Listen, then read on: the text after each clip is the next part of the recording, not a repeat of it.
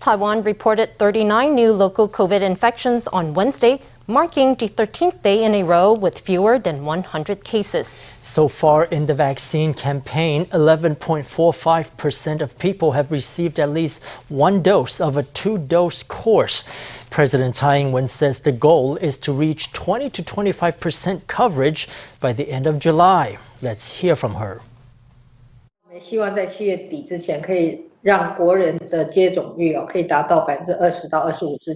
hope that by the end of July, vaccine coverage can expand to 20 or 25% of the population. That would be beneficial toward our epidemic prevention efforts. Today and tomorrow, we will be receiving 2 more shipments of AstraZeneca vaccines. I urge everyone to get vaccinated to improve herd immunity and allow us all to return to our normal lives soon. This afternoon, a shipment of 620,000 AstraZeneca vaccines arrived from Thailand, part of Taiwan's direct order with the manufacturer. This was the 9th delivery of COVID vaccines Taiwan has received so far. More AstraZeneca vaccines are due to arrive within 24 hours, a donation from Japan. By Thursday, Taiwan will have received more than 7 million vaccine doses in total.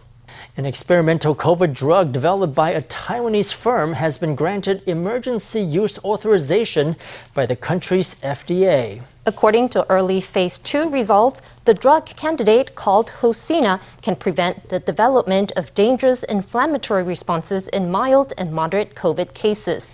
On Wednesday, the drug developer donated 100 doses of Hosina for use at National Taiwan University Hospital.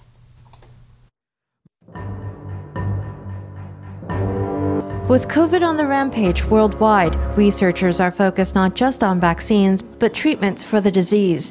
Taiwan's Golden Biotechnology Corporation is working on a COVID treatment called Hosina. It's been approved by Taiwan's Food and Drug Administration for compassionate use, and it was donated to National Taiwan University Hospital on Wednesday. More importantly, it is an immune system modulator that can prevent cytokine storms, so it has considerable potential for treating patients with COVID-19. NTU Hospital Superintendent Wu Mingxian personally accepted the donation. Let's break down the COVID therapies available today. Remdesivir and steroids are used on severely ill patients, whereas monoclonal antibodies are used on adults age 55 and up to prevent them from developing a severe illness. Hosina is a candidate for treating mild and moderate COVID symptoms. Taiwan has discontinued the use of remdesivir because it hasn't been shown to reduce the mortality rate. As for monoclonal antibodies, the therapy has been used on a total of 64 cases for the prevention of severe illness.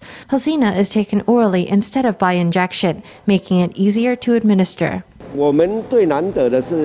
have what is possibly the only drug in the world that treats the inflammatory response of pneumonia induced by the virus. It's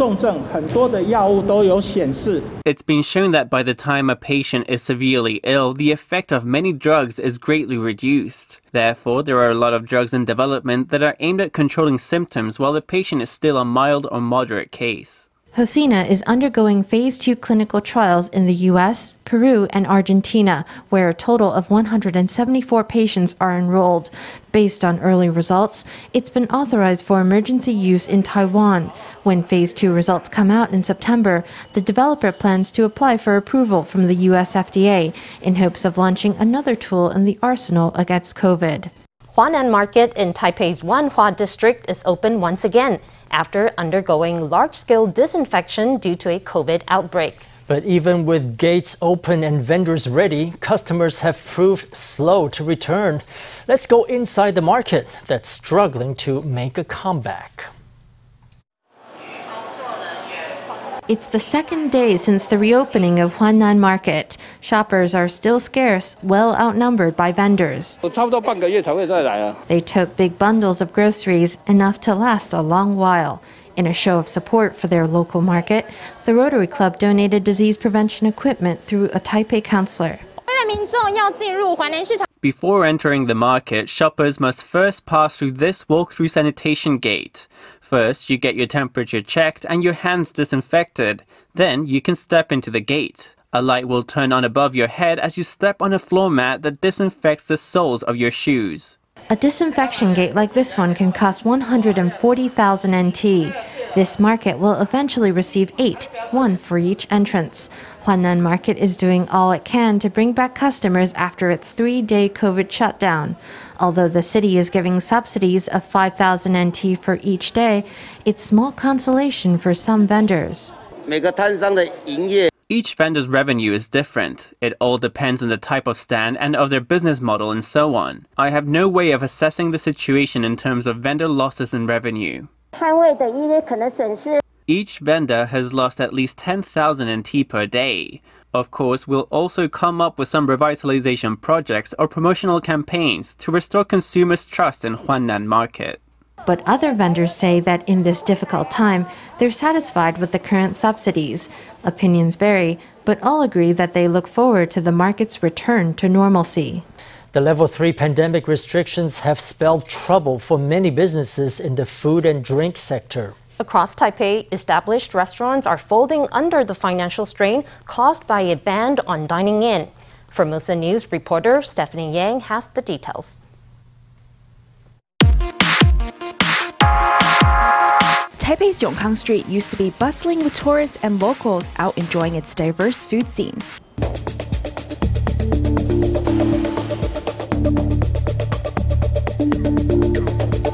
But the start of Level 3 restrictions in May dealt a hard blow to the area, forcing several restaurants to close. Over here on Yongkang Street, at least 6 stores have closed since June. One of them is this Greek restaurant called Greeko, which has been operating here for 30 years. 目前来讲，东门永康商圈这边从6月份开始，大概有6家歇业。 6 businesses in the Dongmen Yongkang Business District closed in June, and I've heard that 1 or 2 more will close by the end of the month. The biggest problem is there are no customers. In May, the number of visitors dropped by nearly half compared to April, down to just 370,000 people. Stores are selling frozen meals and takeout lunch boxes. Stores that did not make bento in the past are now making bento boxes. They're making changes. At the association, we're also helping members apply for government subsidies and loans. Elsewhere in Taipei, the award-winning No. 1 Food Theater has also had to close up shop. The No. 1 Food Theater is the first granary to be repurposed as a restaurant.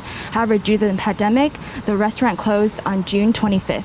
The No. 1 Food Theater was a unique feature of Taipei's fine dining scene. Housed in a granary built in the 1940s, the restaurant ran an organic produce shop on the side. The establishment was recognized for its cuisine by the Michelin Guide, obtaining BID Gourmand status in 2018 and 2019. On its last day of operations, many patrons turned up to bid the restaurant farewell. 就刚好家住附近，然后知道这里要歇业了。 I happen to live nearby, and when I found out that it was going to close, I was very sad. Since only takeout is available during the pandemic, my family and I would come here to buy a bento box. We love the food here. I look forward to seeing how this space will be developed and managed in the future. Taiwan's ban on dining in has left many restaurants in a bind, as their only income is takeout and delivery sales. Many eateries have suspended operations, while some have closed the doors permanently. As uncertainties hang on the horizon, the restaurant industry is saying goodbye to some of its brightest luminaries. Formosa News, Stephanie Yang, Lu Botong in Taipei. Taiwan tech firms are getting creative to get their staff vaccinated. Memory storage maker AData plans to charter a flight to Guam so that employees can get advantage of the island's vaccination and vacation program. Yageo Corporation, a passive component supplier, says it's encouraging its staff to get inoculated on the company's dime while they're overseas on business trips. Yageo Corporation convened its shareholder meeting on Wednesday. Amid the pandemic, a local company is chartering a vaccine tourism flight for its employees. When asked if Yageo Corporation would do the same, the company said it was also encouraging employees to get vaccinated. If any of our employees has to go abroad on a business trip, we will encourage them to go and get vaccinated during the trip. The company will pay the cost of the trip and the vaccine. Yageo says employees on business trips are encouraged to get vaccines while overseas, all on the company's dime. At other shareholder meetings held on Wednesday, major tech firms struck a cautious tone when discussing the pandemic. We'll implement stricter epidemic prevention protocols to ensure smooth company operations. In addition to that, we will keep in close communication with our clients and partners in the supply chain. We'll adjust our resources depending on the situation at all times to make sure manufacturing and shipping continue running smoothly. The pandemic has spurred a rapid digital transition, which has resulted in substantial growth for the semiconductor market. This situation in which semiconductor output is not enough to meet demand could last into 2023. The tech firms at Hsinchu Science Park are vital to Taiwan's economy. The park's administrator released details of its vaccination plan for employees. Big companies with more than 1,000 employees will get their own vaccination clinic on site. Smaller firms will be able to access a vaccination center in the park. In a recent survey, 100% of the firms showed interest in the plan. To keep production going, staff will be vaccinated in rounds. Completing vaccination could take 3 to 4 days for some companies. The timing of vaccine administration will depend on the arrangements of the Central Epidemic Command Center. We've also asked firms to plan out the order of vaccination for their employees. More than 150,000 people work at the more than 500 companies in Hsinchu Science Park, and the start date will be announced by the central government. Nurses in Hsinchu are singing the praises of a new innovation in hospital technology. A new smart bed pad uses fiber optics to monitor a patient's condition while they lie in bed. It sends the information straight to nurses, helping them monitor many patients at a safe distance. The hospital in Hsinchu, where it was launched, hopes the invention could reduce risks for staff as well as patients. It looks like a normal white bed pad laid beneath the pillow or sheet. It's thin enough to go without notice when you lie down, but it's no ordinary sheet. We can see the state of the patient's breathing in real time on our screen. We had a patient who said to us, "Goodness, your nurses are so incredible. You knew it as soon as I coughed or I wasn't sleeping soundly, so professional." Our nurses were all delighted to receive such feedback. This smart fiber optics bed pad works with a 24-hour automatic care system. The patient's stats, including breathing, sleeping, coughing, and movement, all appear on the nurse's screen, allowing them to spot abnormalities from far off and reducing the burden of continuous ward rounds. It can reduce the requirements for nurses to go on and off wards to monitor patients, including the PPE they must put on and take off, as well as the infection risks involved in contact with the patients. At the same time, the patients are also receiving extremely prompt protection for their safety. A technology company worked with NTU Hospital Hsinchu branch to introduce the system. Doctors say it's a blessing for both patients and nurses. Our smart fiber optics bed pad is only 2 centimeters thick. It's a non-invasive fiber optics monitoring system based on NFOPT technology and can continuously monitor the patient's health and safety, providing an alert when there's an irregularity. It doesn't wait until the blood oxygen is already below 94% and it's very serious. It warns you in advance. The system is suitable for use in care homes as well as hospitals. It's easy to install and remove and doesn't cause patients any discomfort. Nurses say it could become a great help for them, especially if patient numbers grow. Taiwan's COVID outbreak struck nearly 2 months ago. In the time since, many countries have extended a helping hand, with Japan and the U.S. donating vaccines. Help and support have also come from individual cities. Recently, the Korean city of Gumi shipped 30,000 medical-grade masks to Taoyuan, its sister city. Taoyuan Mayor Zheng Wen-chan thanked Gumi for the donation via video conference. He expressed hope that once the pandemic comes to an end, the two cities will continue to deepen their friendship through exchanges. Boxes of medical supplies are labeled with the words "Korea's Gumi City cheers on Taoyuan." Stacked high inside Taoyuan City Hall, these cartons contain Korean-made medical masks, a total of 30,000 pieces. Due to the pandemic, a physical donation ceremony couldn't be held. Instead, the mayors of Taoyuan and Gumi held one virtually. Zhen expressed appreciation for this timely aid from Taoyuan's sister city. This is what sister cities are all about. My hope is that this mask donation symbolizes a friendship between Taiwan and South Korea and their unity in their fight against the pandemic. Thank you very much to our sister city, Gumi. Zhen said that at the start of Taiwan's outbreak in May, the mayor of Gumi had sent a letter expressing concern for Taoyuan. Due to their shared industries, Taoyuan and Gumi forged sister city ties 5 years ago. They've had varied exchanges in technology, culture, sports, and other fields. Joining hands to battle COVID has deepened the friendship of the two cities, Zheng said. When we were hit by an outbreak this year, other countries were quick to express their concern and extend a helping hand. I believe that this is a validation of Taiwan's existence. I hope that in the future, through further city-to-city exchanges, Taiwan and South Korea can grow closer.